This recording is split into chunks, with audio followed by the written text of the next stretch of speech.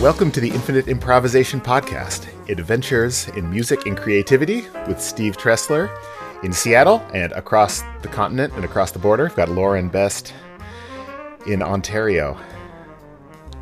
Yay, happy to be here again on Zoom across time and space. So for this third pilot episode, we will be talking about our stories a little bit. This is the Who episode. We've covered a bit of why we're doing this, why the conversation is important, but what improvisation is and isn't. And today, learn a little bit more about myself and Lauren. And, we're just getting to know each other as well. Only, known each other for 2 months too. So we're learning about each other's stories and practices, all of that. So. Mm-hmm. And, kind of how we got to where we are and what we've been picking up along the way. Yeah. So, and we decided we're actually not just going to go chronologically. We're going to bounce around and tell some stories and see how things go. I guess I got a question for you. I know you were the poet laureate for Owen Sound, and tell us about that. And forgive my ignorance, but what does a poet laureate do? Yeah. So, a poet laureate is an official position for a given area. So Canada has a poet laureate. Often it's a country or a city or a municipality. So Owen Sound has a poet laureate program. It's actually one of the few poet laureate programs that's privately funded through sponsors. It's currently administered by the library in Owen Sound. And so the role of a poet laureate is to elevate poetry and educate about poetry and be an ambassador of poetry in the community. Sometimes that may include writing poetry. So, for example, writing poetry for particular events or reading or performing poetry, whether something written specifically for that or not, at official sort of events. So I presented poetry at Owen Sound City Council. There's different types of poet laureate programs, right? So there's different sometimes different focuses or themes or different expectations of poet laureates or different ways they're invited into the community and sort of different ways they carry out their tenure, so to speak. I'll pause there. Any questions so far? No, keep going. Yeah. So in my case, the focus of my tenure was on children. So it was decided before the call for applications went out that would be the focus. And so I knew that going in, and the application I made was kind of focused on that. And then so throughout my tenure, I was trying to focus my efforts on children and poetry for children, which of course, figuring out how to best approach that, so I did some school visits, I did some things for parents and little people, because that's something I have a background in. So, in my case, I kind of, within the position, used my strengths, as well as consulting the community and the committee I was involved, that helps steer, helps advise, that's the word, advise the position, to sort of decide what that meant in my case. And not everything I was doing was for children. I was, of course, doing things that weren't involving children as well, but that was the sort of directive I had going in. Yeah. Mm-hmm. So these days, how does the poetry interact with your music practice? I know you've got your book of poetry that you're in the process of publishing. And, I was just actually listening to your album the other day as I was driving back from my gig, your songwriting project, which I imagine, there's an obvious interplay there between the poetry and music. But with your music teaching practice and how much of those two disciplines are integrated these days, if it feels like you put your poetry hat on to work on publishing this book versus your music practice. Right. Well, there's different aspects to it, right? Yeah. So when it comes to working on publishing the poetry book, if I'm being totally honest, at the stage I'm at, a lot of that is about being a producer, working on a publishing and production working on a project, as opposed to actually writing the poetry at this point. So interestingly, my skills from having recorded an album as a musician or carried through projects as a musician apply in that sense, but I'm also learning about the differences as well. But I'll answer the question creatively instead and talk about more about like that side of things. Yeah. So I think if I think back, you know, about the evolution in my practice, I would say I think I started as a poet in some ways because I was writing poetry before I was writing songs. However, if I go back even more, was I really writing poetry before I was writing songs, or was I, as a child, just really doing both? You know, and kind of engaging in both, like, very spontaneously. But when I, like, you know, as I was starting to become aware of my own creative practice, that was manifesting in writing poetry before it was coming out in songs. Then I kind of became a songwriter, right? So I was writing songs, I was performing songs, and I had this sort of singer-songwriter. I was looking for the right word, not self-image, I suppose, right? Where I was, especially as a teenager, right, given encouragement and opportunities specifically as a singer-songwriter, right? So I was much less focused on poetry, and at that point, I hadn't really been encouraged to write poetry nearly as much, you know, like just by naturally what was happening around me. I hadn't felt nurtured as a poet in the same way as a songwriter, and it felt that poetry was a vehicle to songwriting, right? That if I was writing poetry, it was to eventually write a song because that's what I could play, and that's what you know, what was more in alignment with my goals of performing and nurturing a music career. So then, having done a whole bunch of music stuff and then coming back to poetry, sort of, I never stopped writing poetry, but being asked to focus on poetry as poet laureate, which I should say, I also did music as poet laureate. And before my tenure, the poets laureate previous, they actually had two people sharing the position, and it was a musician and a poet. And the musician was also a lyricist. So they like worked together. And so there was already kind of in the history of the program, this musical integration. And I was using music too, but at the same time, it invited me to really focus on poetry and kind of allow my skills and my interests and my creativity in that to be poetry without feeling like there was a next step for it, feeling that the poetry itself was enough. And so that was a cool thing. Yeah. And because it gave me this focus too of a directive and imperative to be the thing, to be the poet laureate, to be the transformation, to be the creativity, right? It meant that I was engaging with poetry in a lot of different ways. So sometimes that was in a community context. Sometimes I was working like directly with children, both in terms of for generating creative ideas or for increasing their capacity and skill and amplifying their ideas. Sometimes that meant I was just working on my own creative practice, but exploring things in maybe new ways because of the context. Wow. Well, we didn't talk about doing this. This might be a good time to warp the space-time continuum and actually edit in like listening to a sample of your music. You can throw that in post.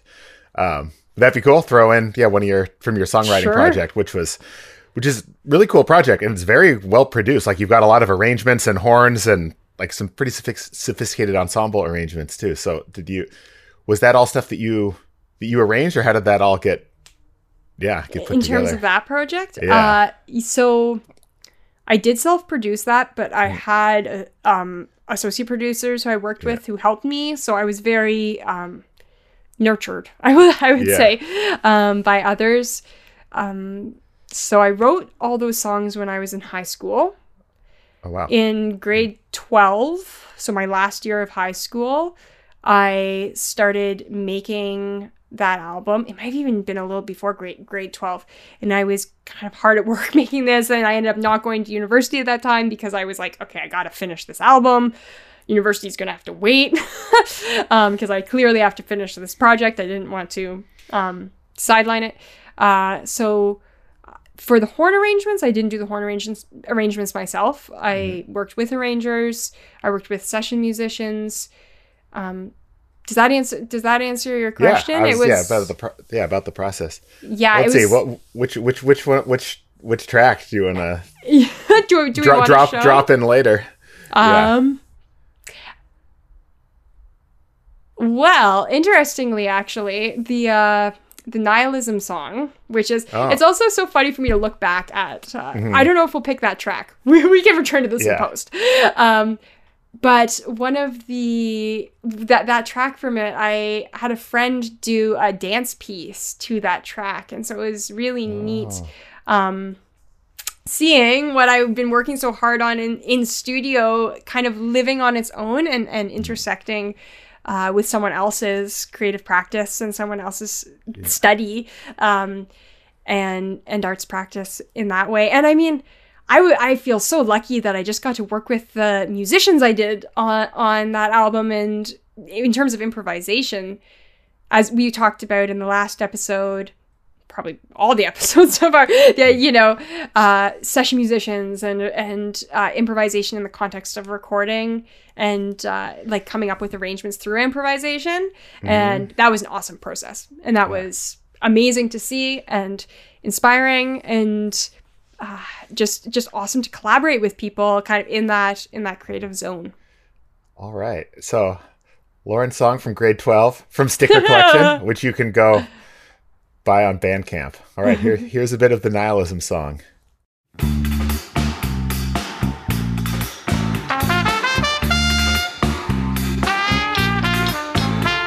Heat rising to my face, disgrace, too much to lose in a sweet embrace. Maintain the distance while keeping the pace. You don't understand how much you misplaced.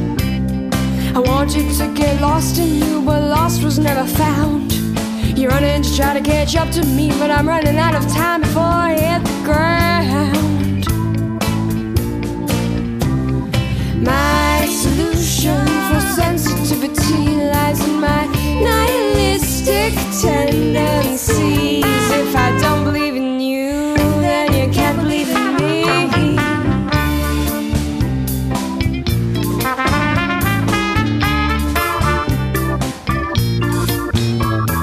I'm still getting used to living in my own skin, still trying on my soul size, and I better get a fit before I let you in. I'm lying through my teeth and kissing away my lies. Every smile's just smirk in disguise, getting sent to play the victim, getting you to sympathize before you realize, before I compromise. And what about for you? So when I described that process, first and like comparing that to maybe the first album you did or other albums you did, like how tell us a little bit about your background and process when it comes to studio albums. Sure. Yeah, from all the music I grew up listening to, I still really like the container of an album, a journey from beginning to end, I guess, that would fit the physical medium at the time, at 30 to 45 minutes. So when I first, I think I was maybe in my mid-20s, and I put together my first album, Resonance, and it started with a group that I put together after, I grew up in the Northwest, went away to music school. I studied jazz saxophone at New England Conservatory in Boston, and came back to the Northwest and wanted to put together a group to play some of my own music. And that's when I was going out to jam sessions all the time, just meeting people, getting a feel for other folks in town and how they played and other concerts. And I had an idea for an ensemble to put together. And, some of them actually I hadn't even met, like the guitar player, Chris Spencer, who's now a good friend of mine. I've recorded at his home studio. He's helped mix my last couple projects. I just heard him play and people recommended him. And this is something I recommend to people getting started now, rather than like, hey, let's start a band and rehearse every week. I actually just hired them for a gig. So as a jazz musician, it's like, hey, I've got a club gig. I can guarantee this much money, which I wasn't going to get a guarantee from the club. I was maybe going to lose money. I just wanted to get these people together, rehearse, and they were all down to do it, and got these folks together, and got Don Clement, amazing pianist who's now in the Denver area. And these folks it started with, I'm going to hire them for something. And then over time they became friends and collaborators, and we've worked together. So as a group, we had done like a handful of shows, but it wasn't a band that was gigging all the time, more vehicle for various mostly my original music, but other things that I like covering and some of the other band members' pieces. And then I had it at some point I was actually taking a walk in the woods through Carkeek Park, and I just had this moment where I'm like, oh, I have an idea for this Kenny Wheeler chorale that I love that would flow into this thing that I wrote a couple years ago, and I just had an idea for the arc of that album. Like, oh, this could work, and I pieced it together. So there's some albums I've been a part of, as jazz musicians. Hey, we're going to record a bunch of tunes and see what turns out good, and then we'll figure out what order to stick them into. But most of my projects have had an idea for like the beginning to end, like what the journey of the album is going to be, and there's lots of surprises along the way. But then once I had that idea for that, put the band together and recorded some at Chris Spencer's home studio, the guitar player, and some at another small studio, and I did some horn overdub. So there's a lot that was very live and interactive improvisations, but then also some editing and post, right? Yeah, overdubbed a whole chorale of saxophones or added some extra guitar layers or things like that. So there's some elements where we're using the studio as an instrument to warp space and time, as you said, and that is quite a it's wonderful to have that portfolio. I mean, it's a challenging process. Just like, oh, I'm excited to do this thing. Then we record and get in the middle of it, in the middle of mixing, and then you suddenly hate everything. And then, okay, no, I said not that bad. And, going through that and learning through the process of, I really wanted the product to be like feeling like a final product, which it did. But as I go, it's really documenting these different parts of my journey. So now I have 4 albums as a leader, and the process has been similar, but different projects, different people, different sounds.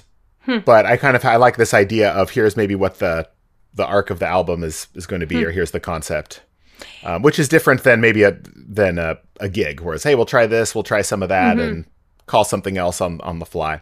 So there's a mix of, a lot of improvising on all of them, but also some predetermined structures and things and edits and fixes later.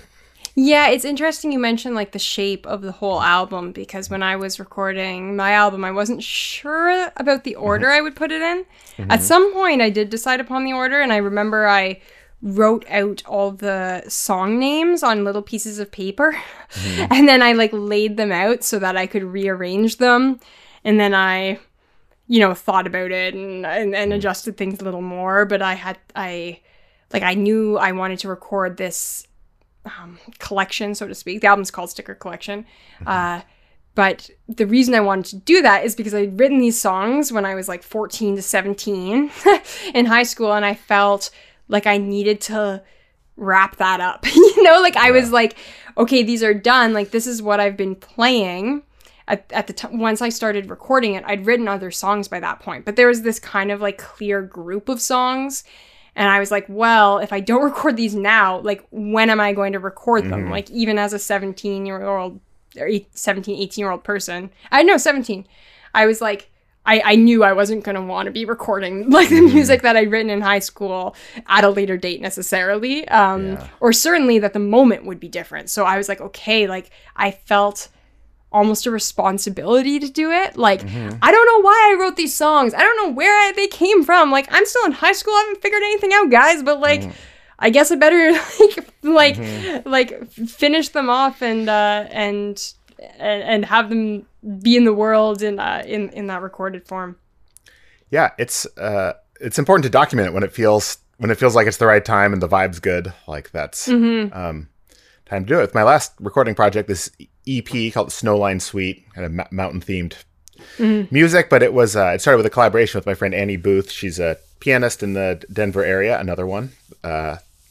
Two pianists in Denver I brought up, but we met at a workshop in Banff for the 3-week jazz and creative music workshop. Met people from all over the world, and we played, and we stayed in touch, and she invited me up to Denver to play a couple gigs, and I brought her to Seattle. We did like a 2-city tour, which worked well, because I showed up there, and she booked a bunch of gigs. I played with her band, and then she came to Seattle, and vice versa. So the booking was easier, because we just tapped into our community. So I was a fan of the 2-city tour.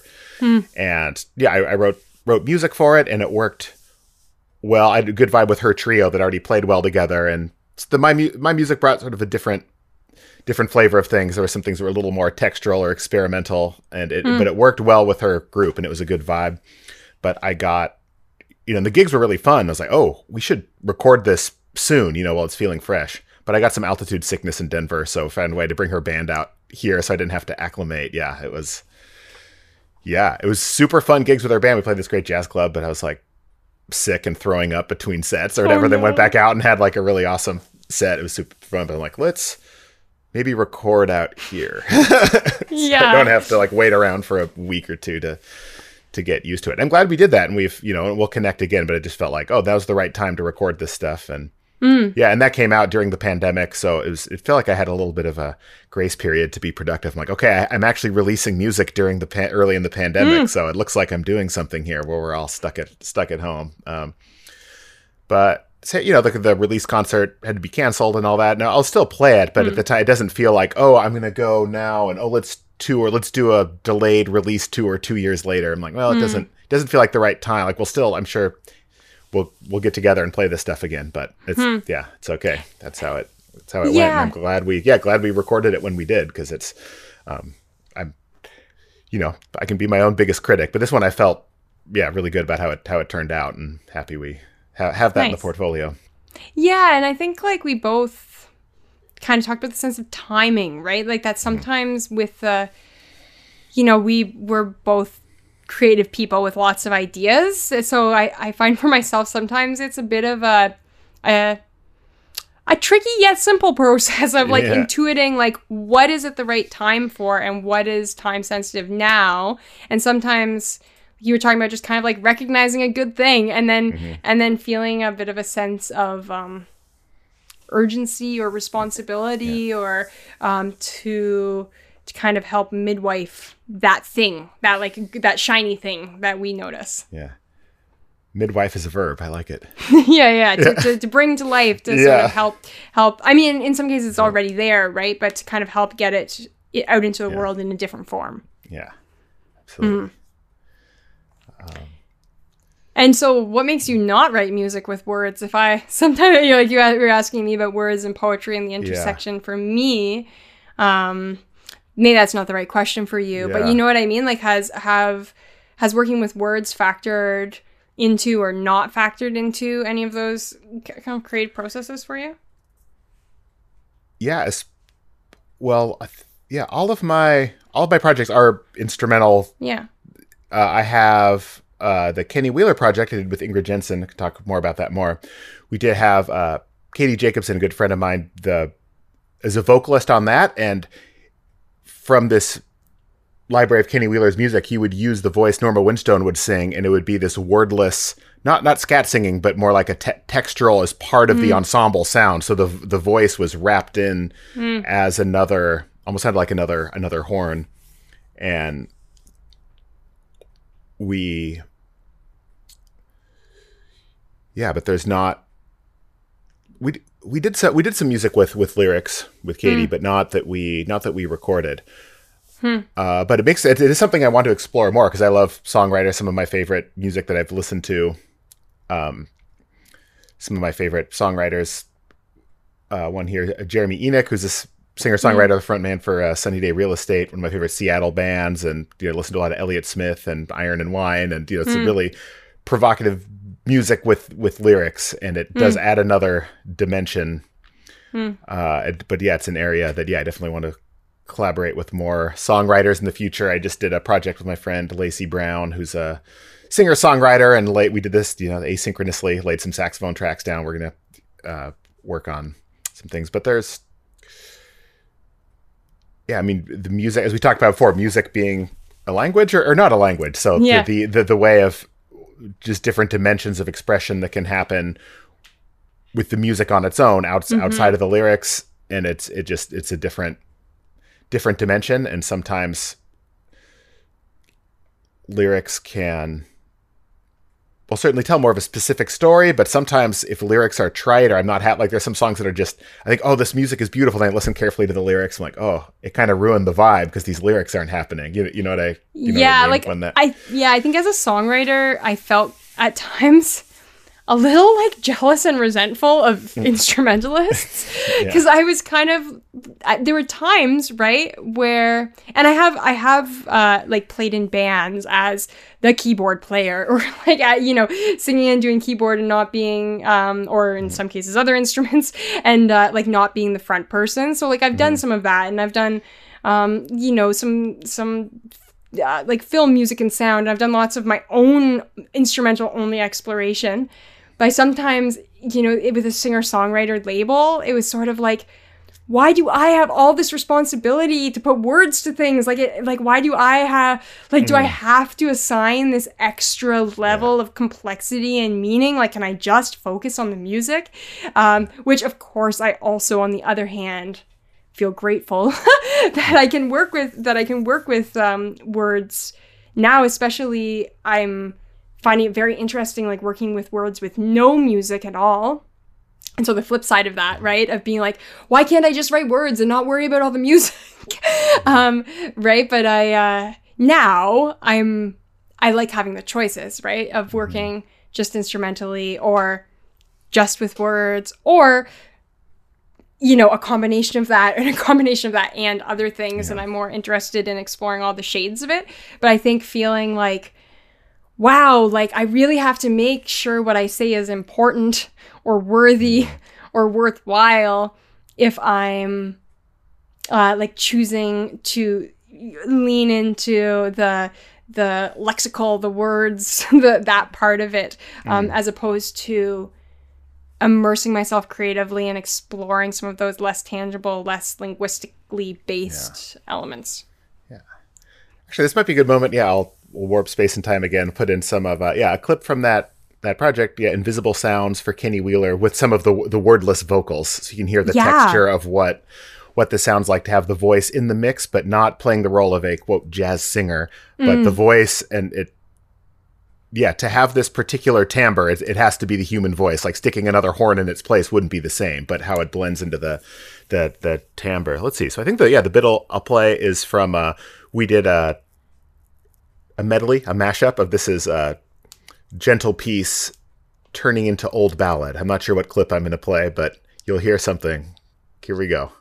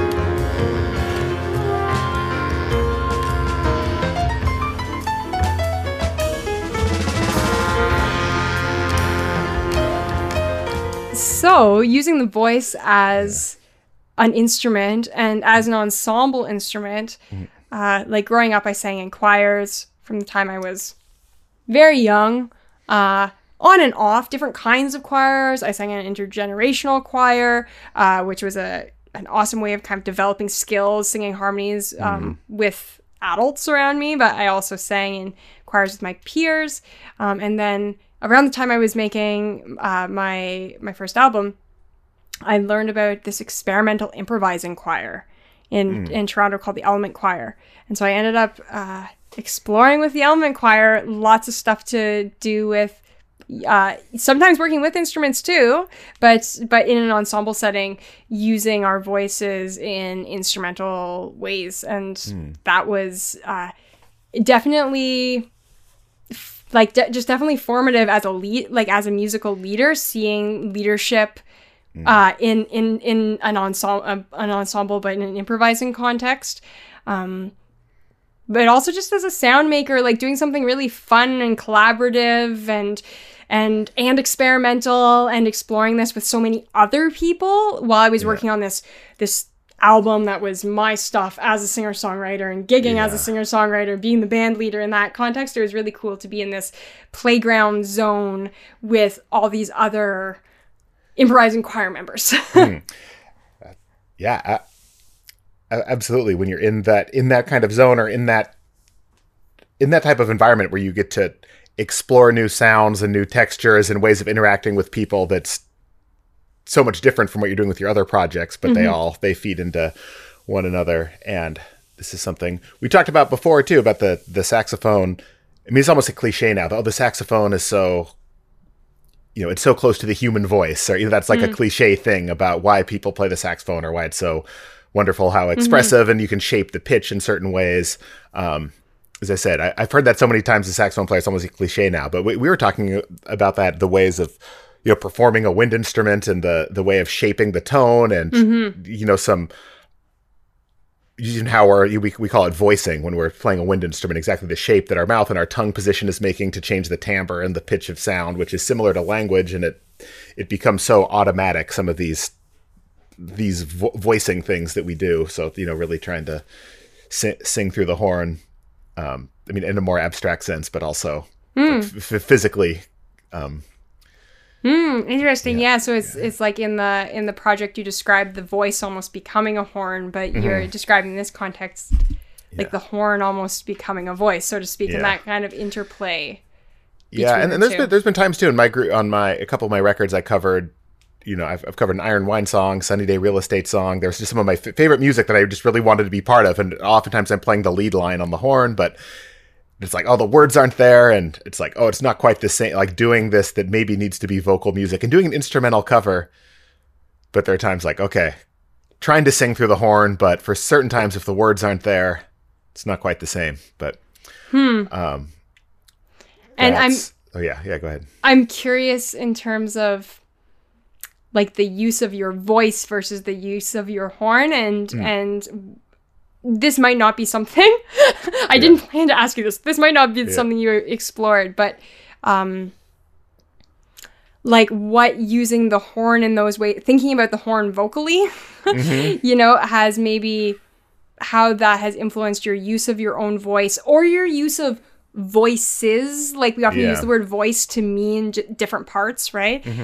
So like, in using your own voice, because as a voice teacher, I of course have learned that many musicians would consider themselves not to be vocalists, and many vocalists consider themselves not to be musicians, or at least not to be instrumentalists, shockingly. So do you want to tell me a little bit about that? Like, what? Yeah, sure. Boy, I wish I had been singing or using my voice, like, starting from when I was younger. Like, I'm, little sing-alongs every now and then, but that was about it. So even in my training, I wasn't asked to sing anything. So it's very, so it's like a very vulnerable place. Like, oh, if I need to sing in front of people, but I end up using it as a tool. Well, when I went to music school at New England, it was a very, like, ear training was such an integral part. So we did like intensive solfege and sight singing and doing it in front of the class. In the jazz ear training classes, we had to like listen to music off a recording and be able to sing it back unaccompanied to the TA. It was just lots of singing,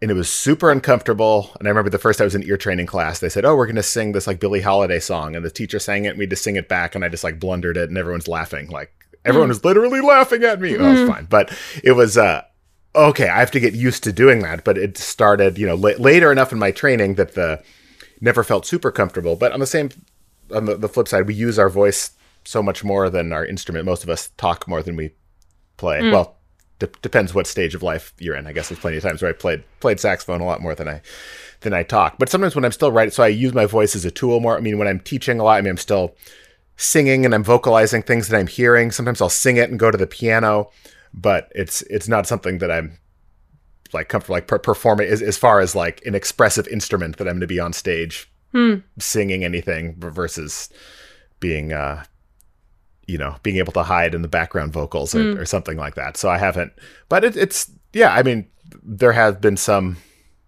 projects where I was actually working on songs with words that hadn't been recorded, and singing a bit, but it's definitely, that's even talking about that's making me nervous. So that's not, it's like an area that certainly explored a bit and would like to do, have that be a tool, but I definitely want some of my students to be singing, like we're singing a lot more and singing along with drones and tuning intervals with our voice. So I'll still do that, try to sing intervals. We still, even as uncomfortable as I would be with singing, like there are elements of it that still feel more natural than having this giant piece of brass and leather and wood and having that be a barrier. But yeah, but what you're saying about that choir, that sounds similar in some ways to some projects that I've been involved in the last few years with sound painting, which is so I'm involved in a ensemble here in Seattle called Scrambler, and the leader of that put together during the pandemic a worldwide multidisciplinary ensemble of people performing and recording online. But sound painting's it's a multidisciplinary sign language for music. Basically, it's a way of organizing an improvised piece. Well, Walter Thompson, who created it, he doesn't call it improvisation. He calls it live composition, which sounds confusing. So a lot of us still call it a conducted improvisation because that's what it looks like. But what's the line between being composed and improvised? Another topic. But there's a leader in front who's giving a series of signs and gestures, and each gesture gives some specific information about how the performers respond, but each of us have our own freedom within each of those signs to make some creative decisions. So it could be like, everyone sings a long tone, you can modify it, or this person will relate to this, you improvise and you accompany, or this group is playing and now this other group will do something else, and you can structure all of that with the leader. And we've explored all kinds of things. I mean, everything from around the holidays, we always deconstruct the Nutcracker suite, and we actually have charts we're reading, but then there's areas where it gets rearranged and it gets wild. But throughout the pandemic, collaborating with people all over the world, a clarinet player in Turkey and a visual artist and actor in Argentina and a violin player in Belgium and a dancer in Texas and visual artist in Munich, and we all get together and we've been producing some of these wild projects.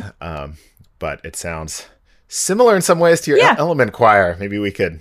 Yeah, and I mean, I'm imagining that the conductor of the Element Choir, Christine Duncan, it sounds like there's some crossover between in terms of the use of signs and the approaches. And when you were talking about the voice being vulnerable, I was struck by that and how freeing, because it is so vulnerable. I mean, that's something I acknowledge every day to myself, because it hits me in the face, so to speak, right? Like I feel like if ever we feel our voices aren't vulnerable, we'll learn again that they are in some ways. As much as we can, of course, gain confidence and comfort, our voice is really, it's a very intimate thing, and it can be a very confusing thing because we can't see it and direct it and perceive it in quite the same way that we can dancing in front of a mirror or something like that. So at the time being in the Element Choir, not only for me at the time as an 18-year-old was it this creative kind of explosion of sort. I had done lots of different kinds of improvising and ensemble work through theater and movement and other kinds of things, but it was just this great creative marinade, so to speak, but also a chance to really explore my voice in some ways that were not you're doing a gig, you're making an album, you're this, which is stressful in many ways, right? As you're trying to elevate your skill and you're trying to not screw up, you know, and perform. But being in an ensemble where we're using our voice in really creative ways, and exploring that aspect of it was really cool around that time. And I think in our conversations, I hadn't necessarily told you a lot about the Element Choir, but hearing about sound painting, I was like, oh yeah, I know this. And even though it's not something I'm doing as regularly as you, it feels very, very present to me, because although now it was many years ago that I was doing singing with and vocalizing with the Element Choir, I've done different kinds of sound making and improvising since, and so it still feels very a moment away. Is the Element Choir still going today? That's a good question. That's a very good question. I was part of an album they recorded, and I know they were doing some really neat projects around the time I was moving away from Toronto, which was about 6 years ago. Toronto. See, now I'm getting a little light bulb. I'm like, okay, that's what that grant proposal can go for. Fly the whole worldwide sound painting ensemble to like be part of join forces with the Element Choir and see what happens. But yeah, the sound painting, it didn't invent this idea of using hand signs or conducted types of improvised pieces. It's like there was lots of folks that have done it. I mean, I've been part of groups that we were doing it even before knowing that there was a system like that. But this particular one was created in the 70s, kind of this like second generation of avant-garde jazz happening, this creative music studio in Woodstock, New York. But there was someone else at the same time coming up with a similar process that's called conducted improvisation, Butch Morris. And he has ensembles, and it was very similar to sound painting. I mean, almost identical concepts, and they were just coming up at the same time. But then they found out about each other, and I think they had a little rivalry. So I was talking to Walter, the sound painting guy, and he would like send like spies to the conduction rehearsals and like steal some of his signs, and he'd try to make more. And they ended up becoming like great friends. And I play in groups that around here that do conduction as well, and they have different different flavors. And I find the conduction system works really well for musicians who are more experienced improvisers. It's like more intuitive and feels more like an orchestra conductor with a baton.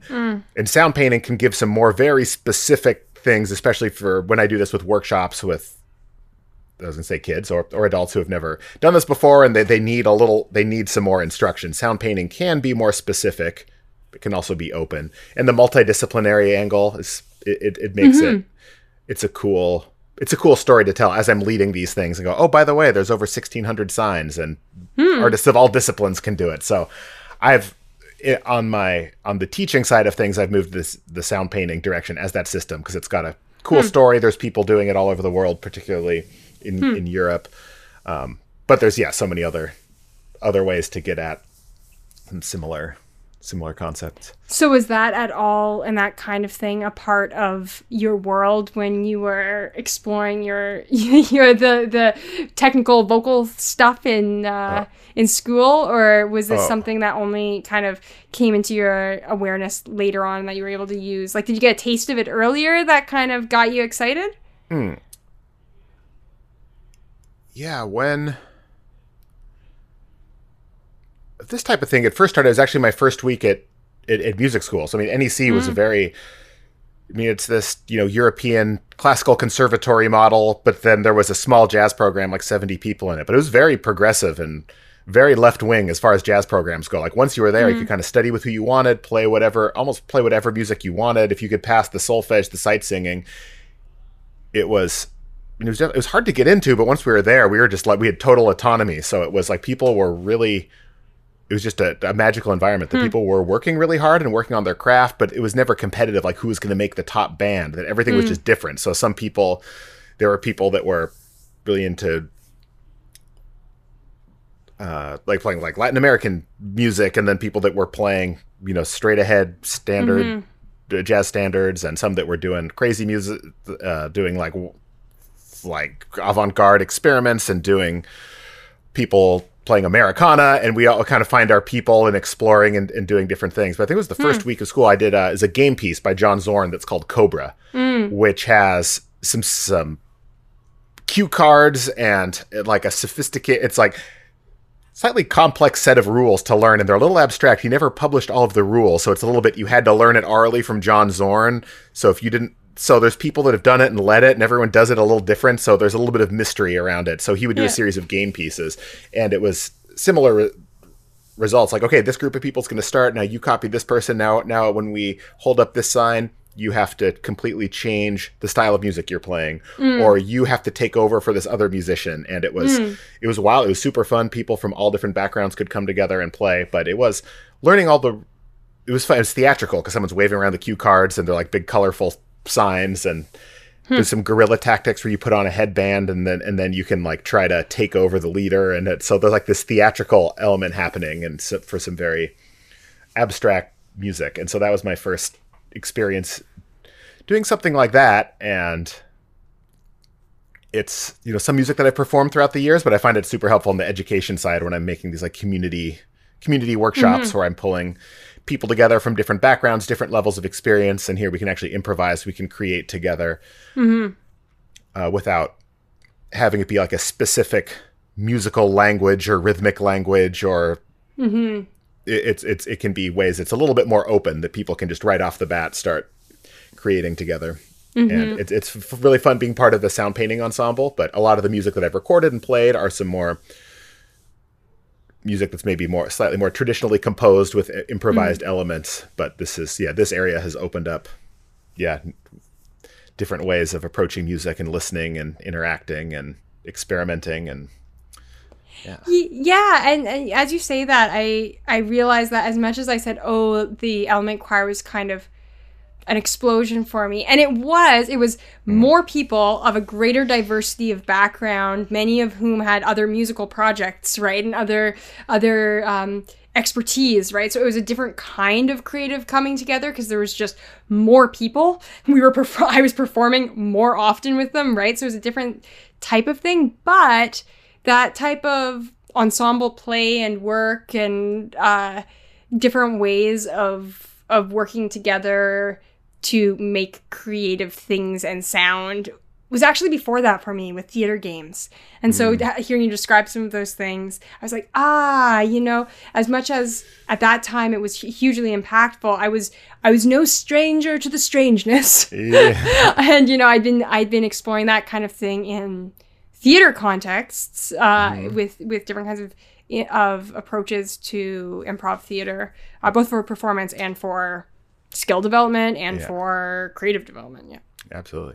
Yeah, that's something I definitely want to have future conversations about, because there's so much to draw from for multidisciplinary collaborations, like what theater people do. When you say improvisation or improv, for most people, some think music and other think theater. Like those are the most common associations people have. And I put together I started taking a lot of my educational activities and putting it under this Infinite Improvisation brand during the pandemic. But one of the programs that I've been most excited about is called the Game Symphony Workshop, which is taking some of those elements from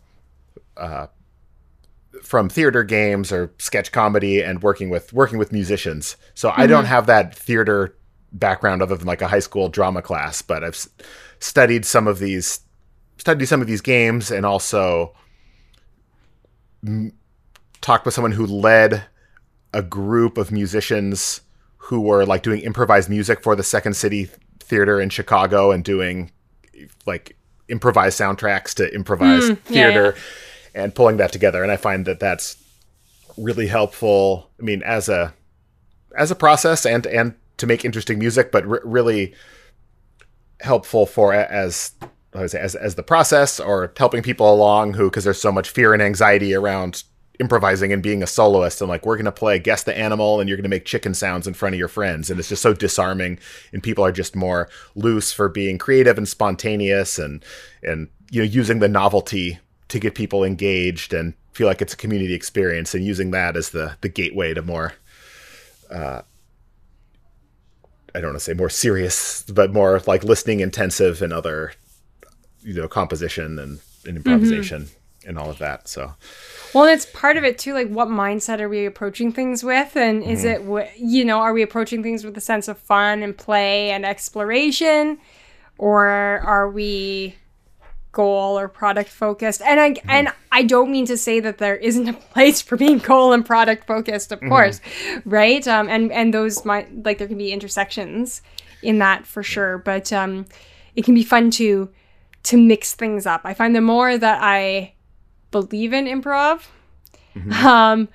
which is a question I have, which we may be saving for a future episode, which is like, we talked about the why of improv, but the personal connection of why believe, like why believe in it. But the more I believe that it's a good thing to do, the more I thrust myself and other folks into doing it when they aren't expecting to.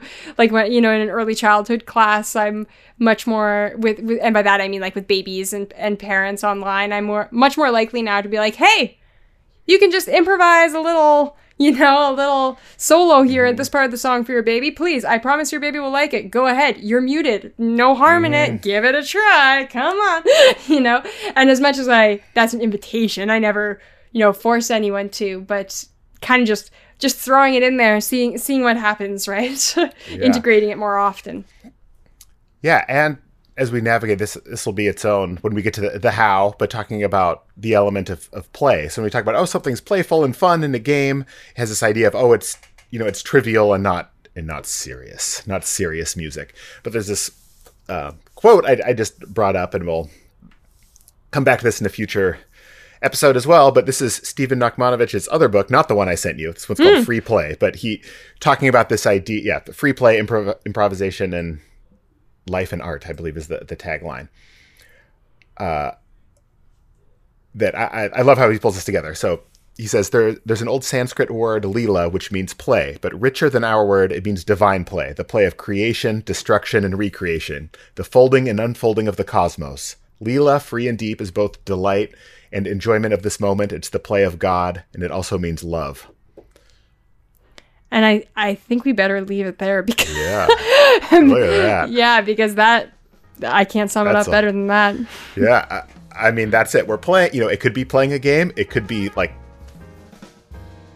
the universe spitting out planets. So it's like it's yeah. So and so it spirals. Yeah. All right. Well, we've got. And with that, we'll leave you wanting more. Yeah.